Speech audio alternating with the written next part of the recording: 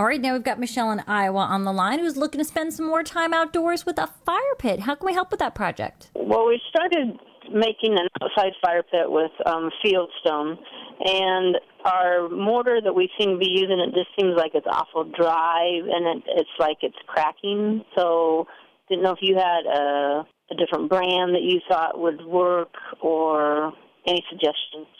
Well, one tip is that if it's a really warm, dry day when you're working, you might want to consider putting some plastic over the areas that you're working on to slow the evaporation rate.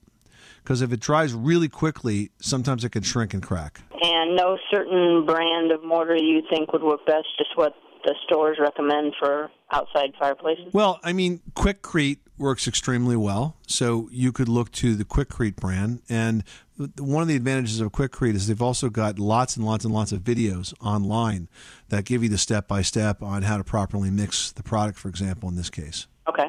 Thank you. Good luck with that project. Thanks so much for calling us at 888-MONEY-PIT.